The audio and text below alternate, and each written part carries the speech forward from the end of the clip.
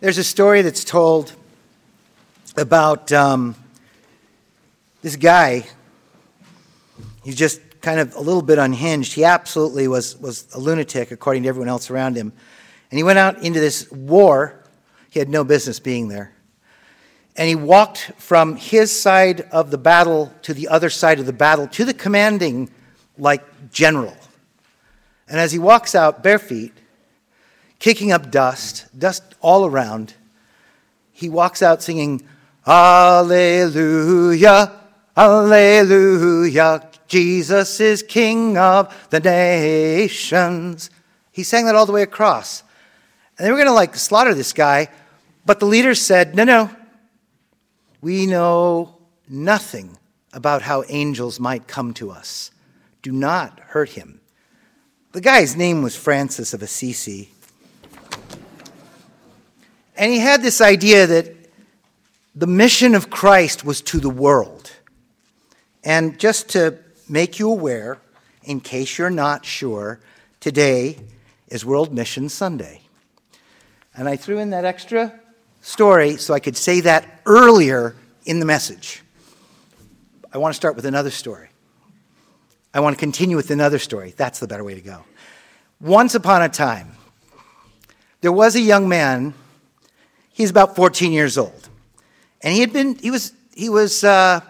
had gone to church with his parents since he was little, all the way through to this mark of 14, which is where we're going to pick up this chapter. And he was known as the kid who, when he was baptized at age 5, as he came up out of those waters, he looked at everyone and he goes, "I love God." And it was like before they could, towel him down and get the water away, he was known as the kid who said he loved God. When he was 14, he was just getting ready to start high school.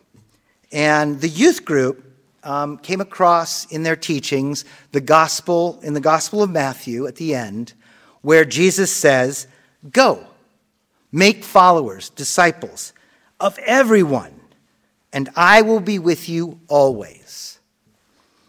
These words in particular, rang out in the ears of this little guy. And I need to explain this. He was very genuine, had innocent, childlike manner. This young man took Jesus at his word. Now, I got to explain this. This young guy, this young teen, he was not obnoxious in his approach. He was genuine and he was friendly, and this kid did not think he had an enemy anywhere. He had never met somebody who thought it was an enemy. But, he was going into high school. He figured that out quick. After this, it would happen that his parents would be going shopping, and as they would be going shopping and this young man was with them, all of a sudden the kid would just disappear. They'd be like, have you seen him? I was going to ask if he wanted this from what does he want for lunch? I was going to ask, didn't buy that. Where has he gone? They'd walk down another aisle, and there he would be talking to a clerk or to somebody else who was doing their shopping and trying to get it done quickly. And he'd be talking to them how he had heard and he knew in his heart that Jesus was really important. It was really important, and he was important for their lives. Now, also, his mom would come to pick him up from high school in those early days as a freshman. And he'd be standing there chatting away with somebody he had just met, telling them all about Jesus and asking if they wanted to come to church with him so that they could find out more.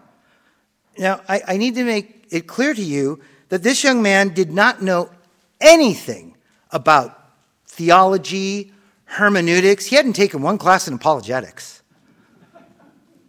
And yet, this young man just knew that Jesus was with him whenever he was doing the things that Jesus had told him to do, which is bring followers, make followers of everyone he met. He believed that Jesus was with him always. Now, I need to say this, and I need to say it really clearly. He knew he didn't have the answer to all the questions. In fact, he knew that he had very few answers at all. But he also believed genuinely he believed that people needed to be helped, and that God would help him go boldly and to express the joy that had been lit on fire in his heart. Maybe he did it a bit quickly. Maybe he did it a bit directly. Maybe he did it a bit foolishly. We could have that discussion. And all of his parents and friends would kind of look at him and see where he would go that they would dare not go. So there are other chapters in this story, and it can't be told all in one sitting. But the reason this story came to heart is because this young person had faith in what Jesus had said, in his promises. And I can tell you that in telling this story and contemplating it, this story convicts me in all truth. I do not have a great deal of childlike faith. I have well-trained faith. I have faith I exercise. I have those things I would do, and I long constantly to hack away at that faith and come back to the childlike faith, the faith that that kiddo had. But God, let me be clear and hear me clearly. God does not call us all to be exactly the same, to work out his calling exactly the same way. In this chapter of this story, this kid was on mission. So, this is World Mission Sunday, and before I started praying and thinking about this, I went around and I asked a bunch of you folks, when I say mission, what do you think? And I got a lot of interesting answers. I got one answer. They were varied. One answer was someone who had served in the armed forces had told me that mission meant going out to achieve an objective. Sometimes it just meant following orders. Fair enough? Okay, I don't get any scowls, so I think I'm on firm ground. And if I do get scowls, I will reveal my sources. Take it up with them. No, I'm just kidding. Someone else mentioned mentioned church, the people of the church. What mission means is people of the church being sent away to faraway places to spread the gospel, and it was usually in a hostile place where they're probably going to die. Oh, cheery message. And when they said faraway places that they would probably die, they said like the Netherlands or England. I'm not making that up. I'm just reporting. I won't give that source up because they could beat me up. And then someone else mentioned the buildings, like the Spanish mission at San Xavier in Tucson. One other person said to me, mission? You mean like the chips? I was not expecting that. My grandson, he was the one who snapped it. A lot of people, you'd ask the question, they go, well, and then they'd say what they were thinking. My grandson was instant. He was like, Mission Impossible? I was like, really? I said, do you know what Mission Impossible? Have you seen the TV show? No, that's old. He's still my grandson, so I know. Then I asked him, had you seen the movies? Tom Cruise and all that? And he goes, no, never seen that. Well, where did you get Mission Impossible from? He goes, the commercials. And then after the commercials, there was one YouTube thing. And so I knew about Mission Impossible. I knew the music. I knew the tape recorder. And in case you're not sure, first of all, I want to apologize. If that song is going through your head as a brainworm for the rest of the day, I'm sorry. You notice I didn't hum it though, right? That deserves a thank you, I think. You're welcome. Thank you so much. You're good. So here's how it goes. Ready? It goes like this. Mr. Phelps, your mission, should you choose to accept it, is blah, blah, blah, blah, blah, blah, blah, blah, blah, blah, blah. This tape will self-destruct in 5 seconds. And again, maybe I shouldn't use this example on Mission Sunday, but there is something about Mission Impossible to make a comment about. Today's gospel. Today's gospel tells us that the Lord of the harvest has been working. That's the word. And Jesus said to his disciples, the harvest is plentiful, but the laborers are few. Therefore, Pray earnestly to the Lord of the harvest to send out laborers into his harvest. And if you go a little bit elsewhere, in the Gospel according to John, Jesus says, look, I tell you, lift up your eyes and see the fields. They are white for harvest. Already one who reaps is receiving wages and gathering fruit for eternal life, so that the sower and the reaper may rejoice together. The Lord of the harvest, the Lord of the harvest, the Lord, he's the one who gives the increase. He's been working to ensure that there's something out there to harvest.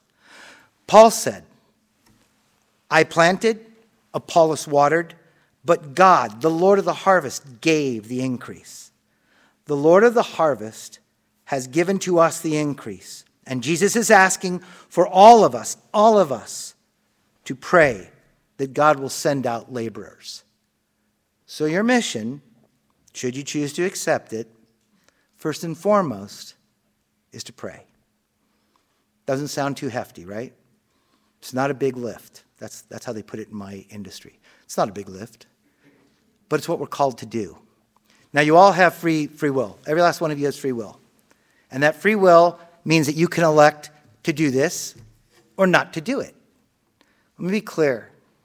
Free will gives you the freedom to not do the right thing. It doesn't give you the right to do the right thing. And not doing the right thing doesn't, doing the wrong thing does not make it right. We can exercise our free will to fulfill what we've been asked to do, or we can exercise our free will to not do it. I want to encourage you. This one is something you can slide in amongst your other prayers. But we'll talk about that a little more later. Jesus also asked the Lord to send out laborers. From Acts, Jesus said, but you will receive power when the Holy Spirit has come upon you, and you will be my witnesses in Jerusalem, in Judea, in Samaria, and to the ends of the earth. We who have been baptized and we have received the Holy Spirit, we are sent. So where are you sent? In an ever-growing circle that starts maybe with your home, in an ever-growing circle that might be this church, sure, but then out from there, wheresoever it is that you go, you are sent. Being sent is not necessarily always convenient. All right, good, right? And as was mentioned earlier in the story about the kid on a mission, God doesn't call us all to be exactly alike in how we live out our calling. Good. Because we are not all called to leave the work for others. Oh, okay. So we've got to do some stuff. And you all knew that. So this isn't like a surprise. Many who are here, I know, I can see, and I've heard. You have supported missions for a long time. Many of you who are here are very rich and well endowed in your faith. So you know that out of your abundance, and sometimes out of your lacking, you have given money to missions. You have given offerings, and you have given gifts to foreign missions, and that is good. That's awesome. That's the stuff of blessings. And yet, we're still called to work the harvest that's around us. And that field is ripe, and that field is waiting. Each of us has been given gifts by the Lord of the harvest. Some discern the needs of others. Some can hear the cry of those who are hurting. Some see lack, and they have tools to address the need. Each of us is called. Each of us is sent. How far are we sent? How far you are sent will differ. And I'm not here to tell you where to go. That would be presumptuous of me. You have the Holy Spirit, and he is calling you. One of the ancient forms of the liturgy, there's this part in the liturgy at the very end where the deacon stands up. He goes to the place of the exit where everyone's been gathered together to worship. And he says, in a very loud voice, which might explain why I tend to be very loud at the back. Go! You are sent to love and serve the Lord. Alleluia! Alleluia! Thanks be to God. That's the old way. That's one of the ways. We don't exactly say that, but go! You are sent. Let there be no question. But in case you still have a question, in just a few minutes, we will all pray this together. And now, Father, send us out to do the work you have given us to do, to love and serve you as faithful witnesses of Christ our Lord. Witnesses. Should I go into the meaning of witnesses? That's another message another time. Let's skip it for now. But you are sent. All of us are sent. So what are you called to do? What are you called to do? What is your mission? What are you called to do? Well, first, we're called to pray. Different people do different things to make sure that they pray a prayer of mission. Some of them have it in the cycle of their daily prayers for folks that do that. Some of them add it into their prayers whenever it is they pray. Some of them pray it at dinner. That's cool. Some people will set an alarm on one of those goofy little devices that easily fits in your shirt and always goes off in church. And they set it to 9:35 a.m. to go off every day to remind them of Matthew 9:35 so that they're reminded to pray. And if you're a goofball who doesn't know how to turn off their ringer sometimes, he sets it to vibrate so that he can do that prayer without annoying everyone else in the meeting or wherever you're at 9:35 in the morning. The idea is it reminds us to pray because it's the first part of our mission. It's what we're given to do. And isn't it right that you should start in prayer? It is. Second part. The Lord of the harvest has given us his increase. Many, many, many of you have been such awesome followers of Jesus Christ for so many years. Again, I say to you, it would be silly of me to suggest that I know what it is specifically you should do. But I do know this. You don't have to have a degree. You don't have to have taken theology. You don't have to have taken a class in hermeneutics. Hermeneutics, what is that? You don't have to be a graduate of apologetics. You just have to look with new eyes. You just have to hear with new ears. You have to pray to be refreshed by the Holy Spirit who will take you to those places of need. Today, there's a bunch going on in our city, I've been told. There's some event this afternoon. There's stuff going on. I don't know. Thought it was an early breakfast special. Apparently not. More to it than that. We're going to encounter folks who are a little bit stressed. We're going to encounter folks who drive as though they just learned to drive. We're going to encounter folks who are in positions as we go through our day, and we have the ability to be Christ to them. The Holy Spirit is in you. You are the living stones that Peter spoke about. You are the ongoing incarnation of our Lord and Savior, Jesus Christ. You are called. You are sent. And you can be that moment of grace, that kindness. You can be more than that if God calls you. You can be kind of like that kid on a mission if God has called you to that place to annoy the person who's trying to finish their shopping, but they don't know it, but they have this holy appointment happening, and sometimes it works. I heard that kid actually got someone to come to church with him ultimately. That was part of the next chapter. Anyway, the point I'm saying is this. I want to assure you, it's easy to pray and it's easy to ask for small things. Remember, our God is not small. Our God is infinite.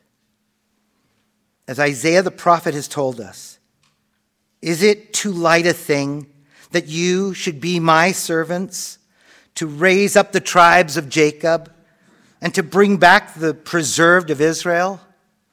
I will make you, each and every one of you, as a light to the nations, that my salvation, which I have prepared before the face of all people, may reach to the ends of the earth. The Lord, who is faithful, the Holy One of Israel, it is he who has chosen you. Soon you will be sent to love your neighbor as yourself and to love and serve the Lord. Go, you are sent. Amen.